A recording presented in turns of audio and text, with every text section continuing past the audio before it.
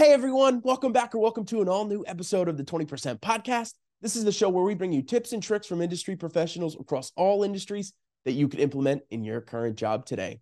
I'm your host, Tyler McKee. This week's throwback episode is with no other than Mr. Erik McKee. Erik is the number 4 most listened episode on the 20% podcast.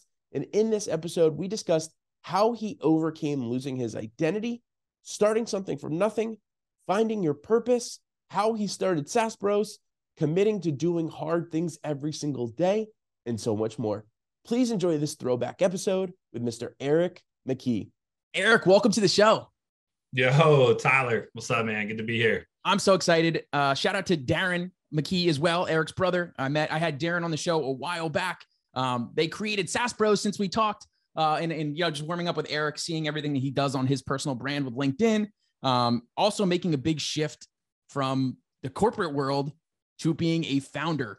So we're excited to jump into that. But Erik, before we do that, when we were warming up, you mentioned that you're a big music fan and you use music as a way, as an outlet.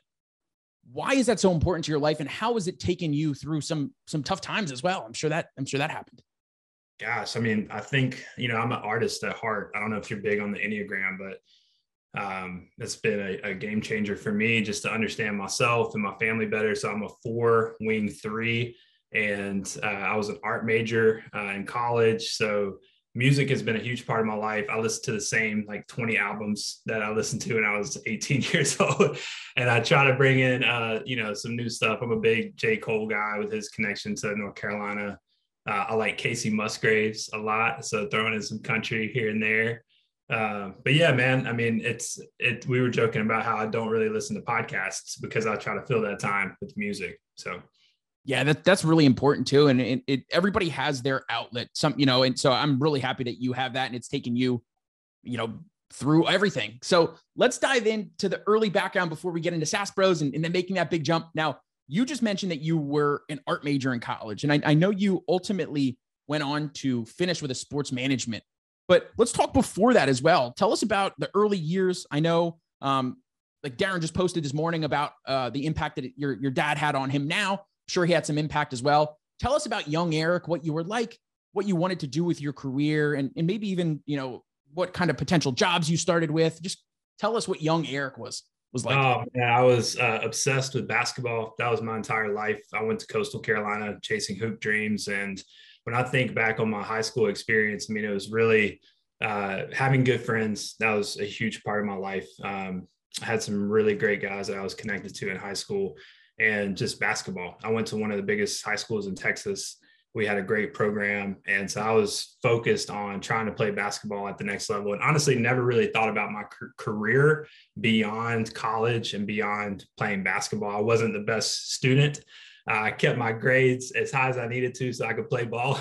Right. But I mean, whenever I did think about it, it was, oh man, it would be cool to go and work for Nike or design shoes or apparel, something like that. Something in the creative realm. Tech sales, the tech world in general was the furthest thing from my mind, especially when I was growing up. And you mentioned my dad. I mean, he was, obviously he was very important figure for us back then. And even today, they live 30 minutes away. So we see them all the time. And Darren might've brought some of this stuff up, but just the commitment to who you are when no one is looking, just building that value of character and integrity, hard work. I mean, my dad worked at DuPont from the time he was 18 years old till several years ago when he retired. Just loyal, committed, rode that train, and just instilled kind of that grittiness into us when we were younger. Yeah, that's fantastic. And gritty is a great, that hard work and that grit absolutely paid off later on when you were at your different roles of well exceeding all of your quota, and now where you are as well. So obviously moving through. So, but you also mentioned that you were an art major as well, besides basketball, and besides, you're this hoop all-star, right? Where does the art and where does the art come into this as well? You mean as it translates to sales or just in general? just talking about your previous experience, just in like, how did you start liking art? Like, how did you know that that was something that you wanted to do at the next level as well? Using your words from before. Yeah, I think it was just an outlet for me. Like basketball was kind of front and center. That's what I was known for.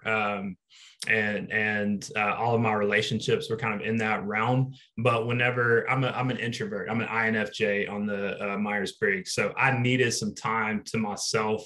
I enjoyed spending time alone. And whenever I would get to that place, I would listen to music or just draw and think about like, what can I create here? I write poetry as well. That's always been a big part of my life. So my wife jokes because like I write her poetry all the time and she would rather me like do a chore or like go like, hey, I will read this poem once you take my car and wash it. I'm like, bet. So it doesn't translate well with her, but it's always just kind of been a therapeutic outlet for me. And honestly, that's why I started writing on LinkedIn. I created a ton of content in my role with the nonprofit that we helped launch, and writing on LinkedIn was just kind of a natural transition for me. I needed that outlet. And then, started to build a brand and figured out like, okay, where can I niche down and how does my story kind of factor into that? Yeah, and you're very intentional. It's really cool, and I love that about the Sass Bros brand and just what you and Darren bring to it as well. I think you guys are super intentional of what you're posting in it, and it shows through and through. Now, before we jump in a little further, obviously you took on art, but it sounded like basketball was a big part of your identity, and I know still is. You're wearing a basketball shirt. Is that Kobe on your shirt? Yes, sir. So Kobe on the shirt. I know you're a big Dirk Nowitzki fan as well. So you rocking that as well. But how do you handle that loss of identity potentially of, hey, I'm Erik, I'm that great basketball player? A lot of people wrap up their self-worth in their work or have something that they consider their identity, and then it either gets taken away or they just can't do it forward. What kind of advice from your experience do you have on that area? Gosh, I mean, that really broke me. So my sophomore year is when I left basketball. And I remember walking back to my apartment, just having that conversation with myself and trying to figure out, okay, basketball is over. And I always knew that day would come, right? I knew that I wasn't going to play anything beyond college. But I never allowed myself to go there mentally until that day when I was no longer a basketball player. And so for me, that's when I really started asking like life's biggest questions, like who am I and why am I here? And for the next 2 years, as I finished up college, I spent time like doing a lot of studying, a lot of introspection, and just trying to figure out how can I form a solid identity when all of these things that I could give myself to could be taken away. So that was really the end of my college career, and ultimately why I ended up starting the nonprofit. Yeah, that's a perfect segue as well. So you studied bachelor's of sports management at Coastal Carolina, and then you went on right after that. Was the starting the nonprofit the next thing that you did? Yeah, so my 2 roommates and best friends, we all committed to being part of this organization that really had a focus on young leaders and developing leaders on the college campus. So we left South Carolina and moved to the Triangle, the Raleigh-Durham area of North Carolina, and built out this organization primarily at UNC and NC State. So we had a team of 15 or so people that started. A lot of them left after year 2, but it was always a great fit for me. I loved my time there. And at every turn, I just decided, man, I want to keep going.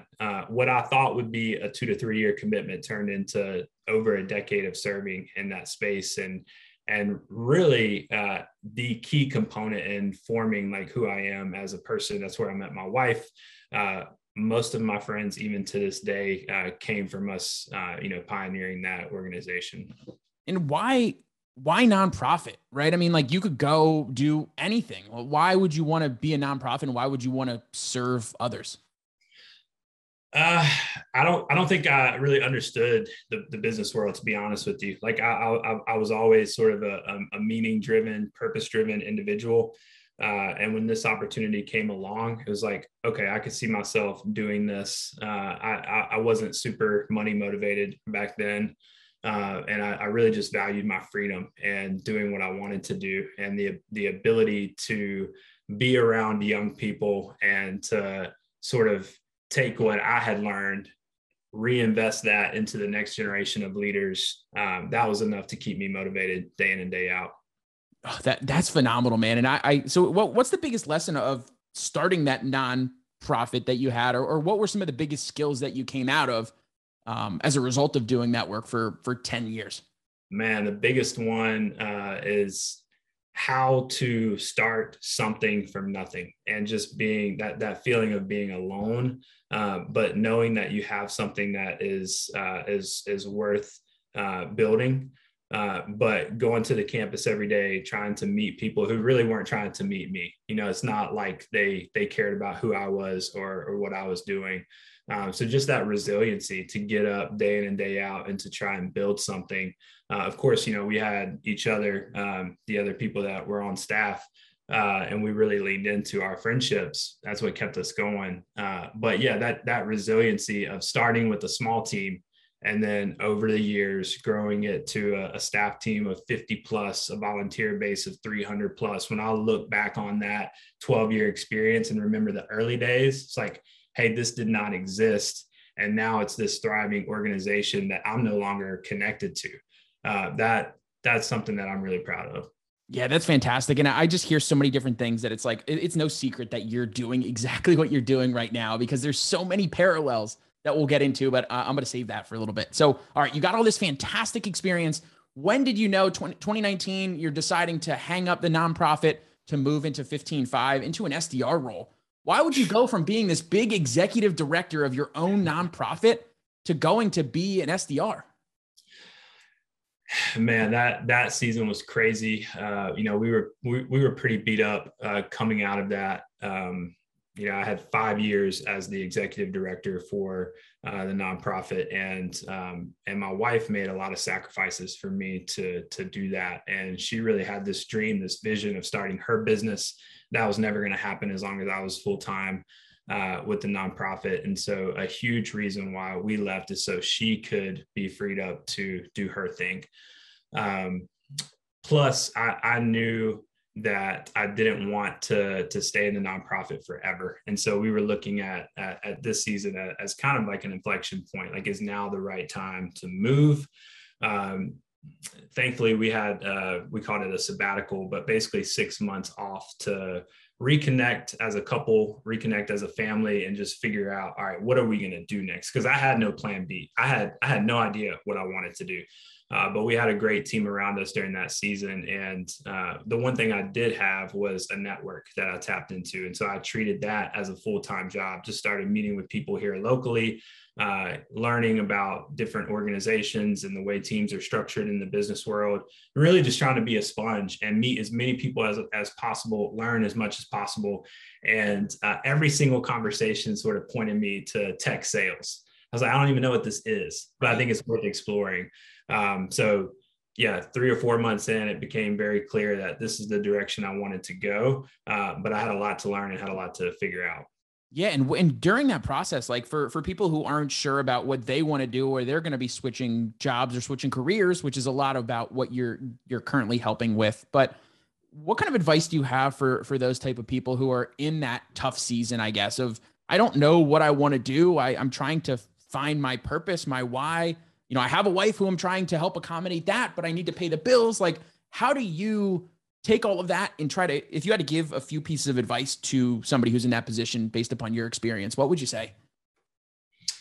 Well, you touched on one, having a crystal clear why, I think, is everything, because that's going to be one of the most challenging seasons of that person's life, probably. Super stressful, really hard to figure out and to navigate. So taking the time to sit down and understand, like, why am I doing this? And what do I ultimately want? And is this moving me toward that end goal? I think a lot of people don't do that. And so one of the things we do with our candidates is we coach them through their why. That's the first part of the playbook. And we will not move them through to part 2 until they formulated that why. Because as you know, in the SDR role, it's a grind. There are days when making cold calls is the last thing you want to do. Plenty of days. Right. But to have that why in front of you is what keeps you going, pushing through those hard days. So that's one. And I would say your network is everything. Like that's what I had available to me. I didn't have the knowledge. I didn't have the skills. I mean, my resume was laughable, but I did have people who would advocate for me. I had people who would help me have conversations with other influential people.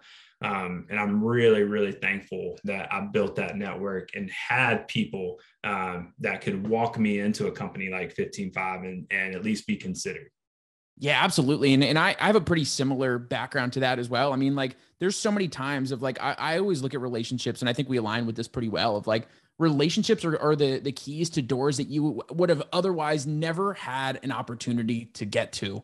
Where in your career though, was it at this time that you learned the importance of relationships, or even earlier on? It sounded like you, like early high school years, you had some really good friends and built those relationships. Where did you ultimately, do you know, across your lifespan, where you finally realized like relationships are crucial and I need to double and triple down on that?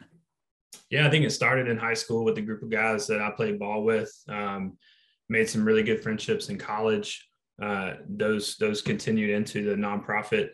But part of that was raising my salary. So I raised my entire salary for 12 years plus organizational funds on top. Millions of dollars. And so you learn very quickly how to network and how to build relationships, how to cast vision, how to win people to a mission, how to make specific asks. So, I mean, I cut my teeth in sales in the nonprofit world when I was fundraising. We had a team of 75 plus people that gave us a monthly donation every month for 12 years. And you have to not just find those people and start those relationships, but cultivate them and continue winning them to yourself and to your vision. Because there's no shortage of other things that they could give to.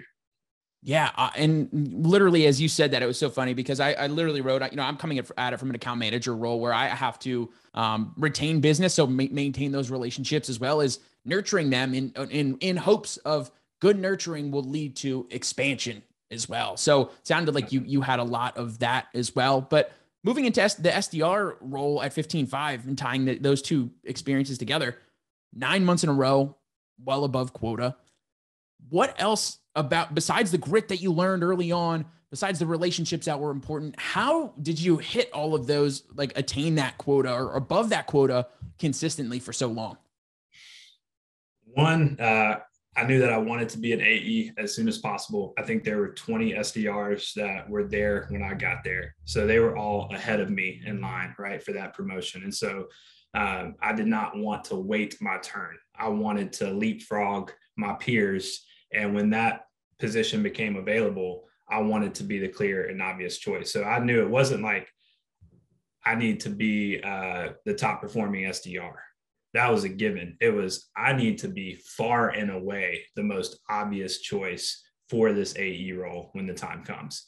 So it was not just hitting quota. It was doing the little things like meeting with people in other departments, learning the ins and outs of the business, being able to hop on an all hands and give the pipeline update instead of our CRO, managing up and helping my manager be a better manager, peer accountability, getting with the other SDRs who are really motivated and had a vision for becoming account executives, forming an accountability group with them where we met every day for over a year. So 15-minute daily stand-up where we held each other accountable. Did you do what you said you would do yesterday? Yes or no? And what's the one thing that you're going to do today? And then we would check in on each other. So that peer-to-peer accountability was huge. And just having a vision for, hey, I need to move into this next role as soon as possible. And why is it so important for reps to manage up or to help grow or help lead the other individual contributors that are around you? Why is that so important? You have a job to do. You need to go get meetings booked or maybe even close some business. Why are you going to try to help everybody else? Yeah, I think part of it comes down to just, who you are. I don't necessarily think that's like a requirement, right? Like you're brought on to be an SDR and be the best SDR that you can be. That's your job. That's your job description. Right. For me, I always had a commitment to go beyond that and to add value to other people as well. That's just who I am. That's how I'm wired. That aligns with the experiences that I've had. Right. I think that's what sets you apart and what gives you that opportunity for, whatever the next thing is. Yeah. And it's all about setting yourself apart, whether you want a promotion or even in the selling world of if there's two people that could be a commoditized task or something, right? What's the differentiator? Erik is a differentiator because he goes above and beyond, right? That's fantastic. So you go from 15.5 over to Gravy then. How did you know you wanted to leave 15.5 and what was so great about Gravy? Man, I did not want to leave 15.5. I love that place and still have fantastic relationships across the entire company. I mean, if I ever go back to selling, 15.5 is the first place I would go. And they're a Dually customer too. So shout out to 15.5. Yeah, shout out. Just great people over there. Great product market fit, and just really, really good leadership. I left primarily because of one, I saw the vision for growing my personal brand on LinkedIn. And I knew that eventually I wanted to own my own business. And if I could somehow build a following on LinkedIn, I think I could. My thought process was I could maybe one day monetize that and turn it into a business like SaaS Bros. Gravy was doing a really good job of that. And so I started seeing posts from some of their leaders. I actually prospected into Gravy and was in the process of selling 15.5 to Gravy whenever I met Derek, who was the sales leader at the time. Derek and I have a similar background. We got on a call, hit it off. And it was really a couple conversations where he sort of cast a vision for what I could eventually do there, made a quick decision and said yes, and had about as good of a run as you could possibly have in 2020 or 2021 at Gravy. Wow, that's fantastic. What was the biggest lesson that you learned from your time at Gravy that you're using now and that you'll carry on for the rest of your years? Biggest lesson I learned from Gravy was build your brand. I mean, Casey, our CEO, was all about that, and he really empowered me and other folks to do that. And I took advantage of that offering and just, committed to posting on LinkedIn and doing that consistently for a long time. And what's the importance as we start to, now we're starting to get close to the SaaS Bros. I hear the rumbling of this thing starting, right? What's the importance of working for a company that does align with the goals of, hey, somebody saying, maybe I want to start a personal brand. What's the importance of the company's role in helping to either facilitate that brand or to let their employees have that flexibility to do the things that they would like to do as a result of that brand? It's hard for me to understand why that's not true across the board, to be honest with you. Like, it's such a win for the individuals, the employees, right? They have that freedom to express themselves and to be who they are and to build something that they really care about. But it's a huge win for the companies as well. I mean, I think about Dually and the brand recognition that you all have. It's like unparalleled, right? But it's because, like, yeah, I think the Dually, there's a corporate, page, and whoever runs that, I think, does a fantastic job. Yeah, shout out to Camille. An incredible marketing team we have at Dually. Yes, world class. But I think a lot of Dually's success has come on the backs of like individuals who have posted for a long time and made a huge impact with their own branding. So, yeah, man, I don't get it. I think those companies who don't allow that freedom will get left in the dust, and everybody will leave them for companies who are leading with, hey, come here and you can do whatever you want to do on LinkedIn. Yeah, and you're seeing a lot of that too, because there's a lot of companies that don't let you have that flexibility. And to your point, it makes me scratch my head too, because to your point, I believe that all boats rise with the tide. So if somebody's coming onto Erik's personal profile because he saw something that was interesting, that's going to help Gravy, right? Or that's going to help 15.5, or that's going to help whatever, or SaaS Bros now, right? But to your point, I mean, people. Those are the people, honestly, like if I was running a business, those are the people that I would want on my team, because they're driven, they're doing extra work, right? Like they're taking care of business as it relates to what I'm trying to build, but they're also building something on their own. Like that's who I want to work with.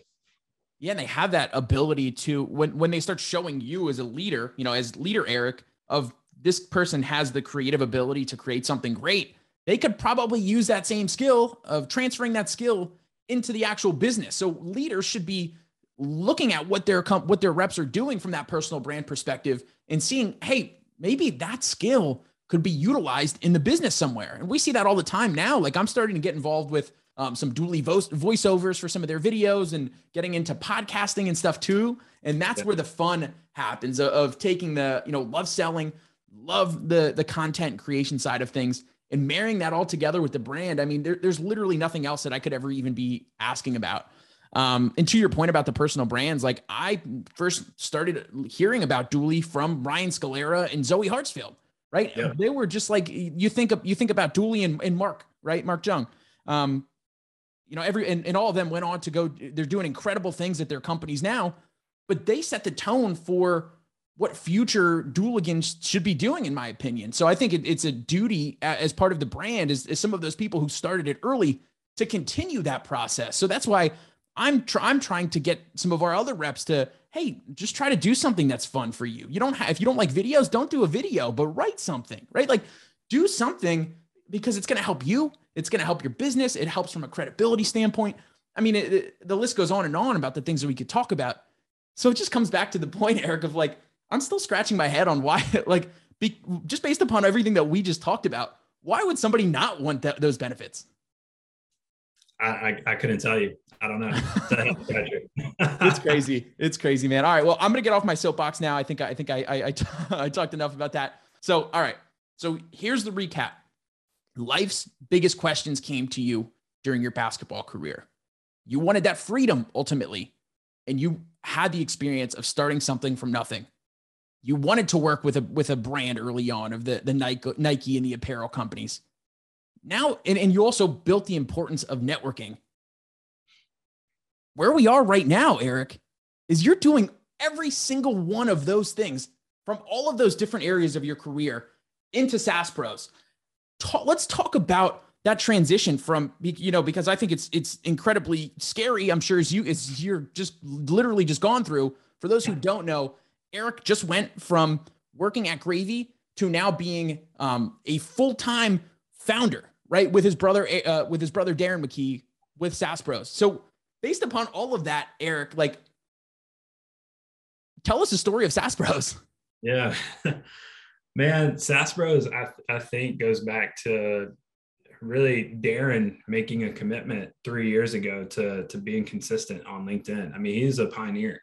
He looked at guys like KD and Morgan and John Barrows and all of these people, and he would show them to me, and I would be like, dude, like why are you spending all this time on LinkedIn? Right. And he saw the vision of it becoming a social platform, and he's posted every day for however many years now and has built himself a legit following. So I think SaaS Bros goes back to Darren committing to building on LinkedIn, and then just us helping people.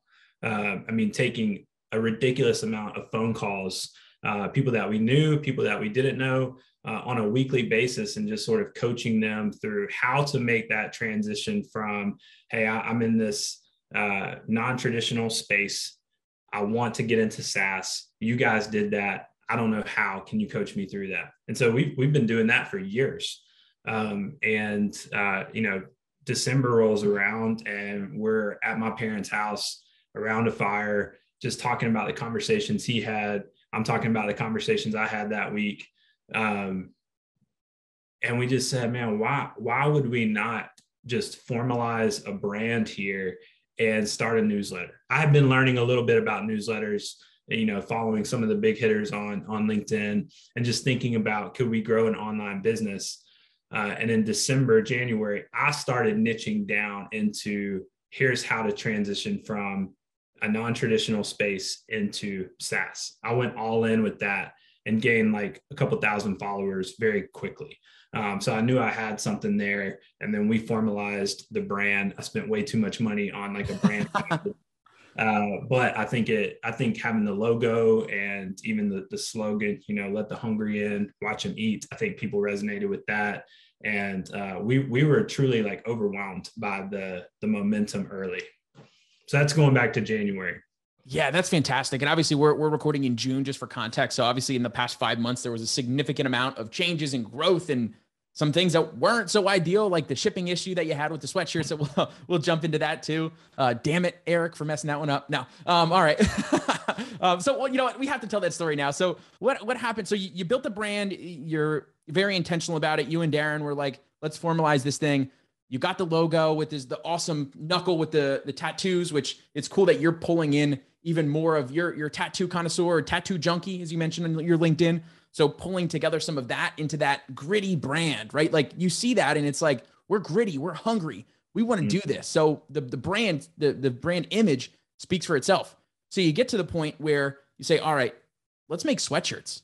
And then you roll that out to, hey, who else would want a sweatshirt? Take the story from there. Yeah, I mean, we like hoodies. I always joke with Darren, like I just want Sass Bros to become like a merch company where we make a ton of money off selling sweatshirts or shirts or whatever. I wanted to make one just for myself, and I don't know, I don't remember who originally made the post, but we had like 20 or 30 people say they wanted one, and then we made like another post, and 50 people said yes. So I had to figure out like how do I take all these messages and put them into an Excel sheet, take them over to FedEx and get them shipped. It was fun, but definitely botched that whole process. But as a $500 marketing spend, that's how I'm choosing to chalk it up. Yeah, well, you know what? I'd be really interesting too, like because you posted about the mess up, and it looked like it got some pretty great looks on LinkedIn of just being humble and human. Or not human, right? You're showing that concept. So like, to your point, I mean, I love that you reframed it to that of like, hey, we were able to take this and learn and, you know, take this non-ideal situation and turn it into a positive. What's the importance of doing that in life? Because that was just one example of it. I'm sure you have a ton of other ones as well. I mean, even going back to January where we said like, okay, let's formalize this thing. And that sets off like a whole new set of challenges. And I mean, Tyler, I'm not joking with you. Like every single day going back to January, I've done something that I've never done before. And that's really tough. So working through those blockers, like, man, I don't know how to set up Stripe to Calendly. Like that's probably not the best example because it's not too hard, but I still had never done it. No, it's still something, just the concept of it's not something like I am going to face something that I've never done before, right? Is the daunting area that you had to overcome. Exactly. And there were 1,000 little things like that. And, you know, one of the most challenging ones is the playbook. Like I knew that I had the playbook in me, like in my mind.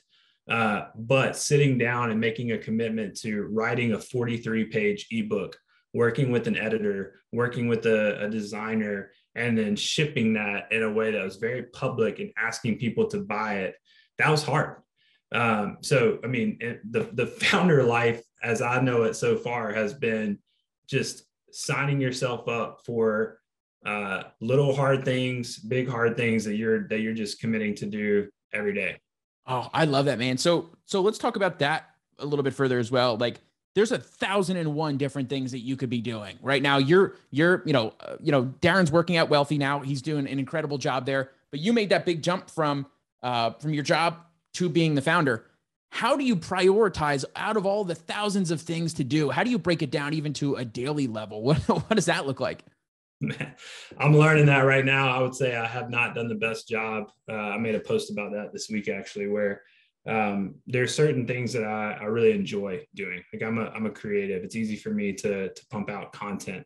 I'm relational. I love hopping on a phone call and just coaching someone or seeing how they're doing, what I can help with.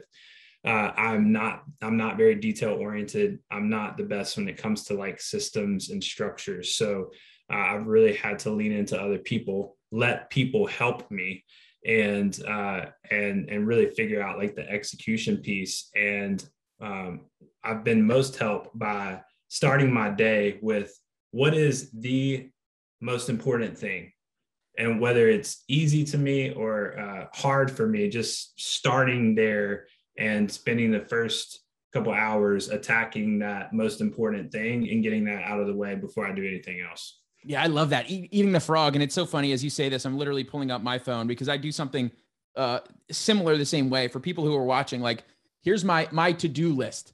Every single night before I go to bed, I'll write down 6 o'clock, wake up, 1.5 mile run, lift, coffee, like literally every single step of what I'm going to be doing early on, laying out my clothes so that everything, so I don't have any of that thought fatigue going into it, right? I know exactly what I'm doing. And then I'll put those top 2 to 3 things that I need to get done, because yes, you could feel like no matter what, if you had a really bad morning, or you look back on the day and say, wow, there's some things that weren't so great, but I got that done today. I got this done today. That's so important, right? And I mean, on the flip side, if you do, let's say you do 20 things, but you didn't do the most important thing, then that's a problem. And so I've really been fighting that battle. It's like, here are all the easy things and the fun things that I want to do, saying no to them in order to do the most important thing.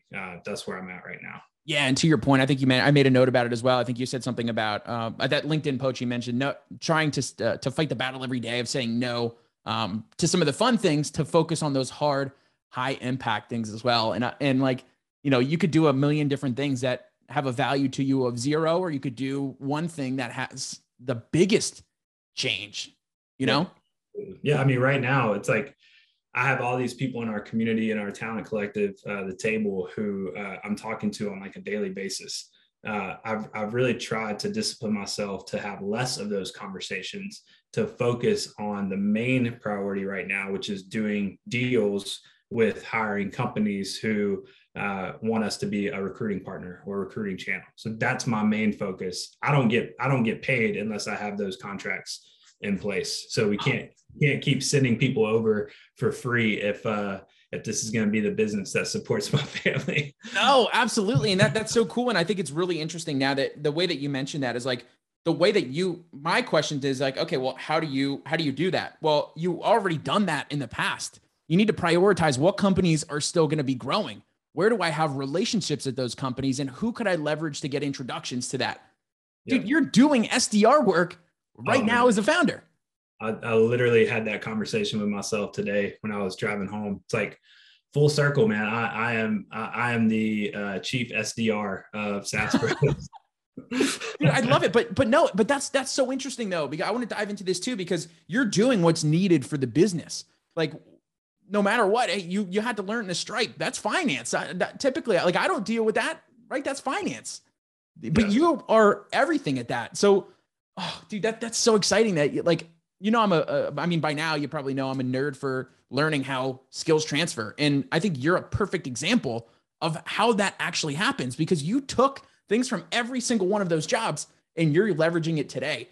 Based upon all of your previous experience there, like, what's something that you're currently doing right now, or a skill that you're using that you developed in the past that you thought, man, I am never going to use this skill again, but really you're currently using it on a daily basis, or maybe it's just an important skill? I'll take an indirect approach to that one. I have been absolutely blown away by how impactful the LinkedIn community has been for SaaS Bros. Like, I just did not expect how much the community would embrace us and be willing to support us. So I think the best thing that we've done is that commitment to just build in public and be authentic and be transparent and invite people into our wins and losses. Like, there is a true community of people, not just the folks in our talent collective who are looking for jobs, but there are sales leaders, there are founders, there are guys like you who want SaaS Bros to be successful. Like, even seeing people post pictures of the hoodie. I'm getting tagged on posts where people are working through the playbook every day. Like, I just did not expect the community-led growth that we've experienced. And I think that goes back to my time with the nonprofit, where, I mean, I spent all day, every day, building relationships and building this movement that could go beyond just me as an individual. Yeah, dude. And it's so crazy. And you guys are so intentional with everything you're doing with building that brand. And I think that, to the point of the nonprofit stuff, personal brands are so great because of the community that you could build as a result of that. People feel bad when you, like when you saw that, the couple $100 loss on the sweatshirts, I'm like, oh man, but you know what? They're going to learn something about that. I'm still rooting for these guys, right? Like that you're just putting the stuff that you're putting out attracts your tribe, right? I think the vibe attracts the tribe or something, if you want to be, I think another guest said that previously, but I am so bullish on the community aspect of business now. I think it's just shifting.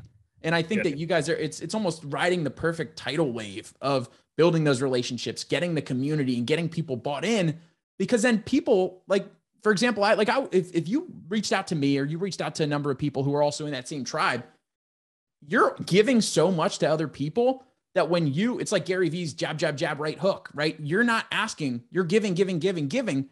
And then when you have an ask, people are saying, yo, Eric, I got you, man. Darren, no problem. Yeah. How important is that for your business? That is the business. I mean, that's the reason I left Gravy. I am betting on the deposits that we've made for 3 years, and the community to be there when I make the withdrawal. I mean, I think, hopefully we've been transparent enough to where people understand that SaaS Bros isn't like $100,000 business right now. I mean, we've made some money with the playbook. We've made some money doing coaching, but we have not made money in regards to recruiting, which I think is the real business model moving forward. Right. I agree. I left my job without having proven that out. I mean, we've done it for free for 30 plus people, and we have, hiring companies that we've been working with, but it's a different ballgame when you're sending over a contract and saying, hey, I'm not going to send over any more candidates until we get this deal done. That we have not proven out that, but I'm betting on the deposits that we made in the community to really show up for us and sort of help us figure that out. Dude, that's fantastic. Well, I absolutely love the mission that you're on. I want to jump into some final questions before we push everybody to where they could find SaaS Bros and everything you have going on. Want to do something a little different. I don't typically I do rapid fire, but there's a couple things on your LinkedIn that I want to ask a couple questions on. So number one, you're an ex-hooper, love basketball. Besides Dirk Nowitzki, who is the person that you would want to play one-on-one against? And not trying to win, but just would want to play because you love them as a player. My favorite player is Allen Iverson. So I'd have to say AI. My dad used to make me watch his games and how he would move around without the ball. I'm a small guy. I'm 5'9", and AI was just a guy like with the tattoos. When I was, growing up in middle school, high school, I was like, man, that guy is cool. I want to be like him. That's so funny. I'd probably say him. I like Steph Curry a lot. I think he's probably my favorite player in today's game. It's so funny. And those are those small, gritty players who know how to get things done. And it sounds like it's a perfect segue for what you like to do as well. And that's great. And I loved, that was a great answer, by the way. No pun intended about Allen Iverson. Okay. Maybe it was, that was terrible. Maybe I'll cut that out. I won't. All right. Next, sneakerhead. What's your favorite sneaker? Oh man, either Jordan 1s or the 11s. Fantastic. Breakfast tacos. What is your favorite topping? To me, well, so this is a question where it's like, can I be friends with you or not? Like if we don't agree on what a taco is, then this is big stakes. I don't know if we're ready for this on the show, Eric. Look, a taco is a corn tortilla with your choice of meat, onions, and cilantro. That's it. That's what a taco is.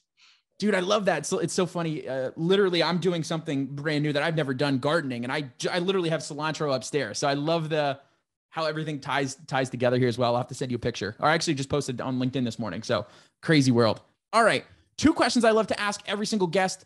Number 1, you have 2 children, 5 and 6 years old. What's your best piece of parenting advice? Oh man, I am very committed to my boys knowing how I feel about them, not just having to guess that. And so we have 4 banner statements. I have the banner right here so they can see it when they walk into my office. But these are statements that I say over them. We form lessons around them. They've memorized them, and it's a huge part of our family culture. Just this idea of, I don't want them to ever have to guess what I believed or how I felt about them. I want them to know that, and with very specific terms. Oh, dude, that's incredible. I'm sure we could have another podcast of just talking about the stories from that. But final question here is one of the banner statements is you can tell me anything. And I want my boys to know that they don't have to hide things from me, that they can come and share the good and the bad, and that I'm here for them and willing to have those conversations. Dude, that's a huge one. So I'm so glad that you're doing that. That's no secret. That's a testament to being a great parent and with you and your wife raising them really well as well. Final question I have. I ask every guest on the show, if you were teaching a college 101 class based upon all of your previous life and work experience, what would you teach and why? Man. I think I would teach them. I would probably riff off the Simon Sinek and start with why, and help them learn to formulate that, learn to ask that question, not just once, but over and over again, and to start there when it comes to every single big decision that they make, and have a grid of questions that they can make those decisions through. Maybe that's one that you and I could do together. I see your book right there. All right, let's do it, man. Sounds good, man. So where could people, this has been an absolute pleasure, man. I know I've never talked with you before this, besides just back and forth on LinkedIn. Really great to meet you. And looking forward to seeing how we could interact in the future as well. Where could people learn more about you, SaaS Bros, and everything else you have going on? Yeah, obviously continuing to follow us on LinkedIn. We try to post daily content there. The newsletter is huge. You can sign up for the newsletter at saasbros.co.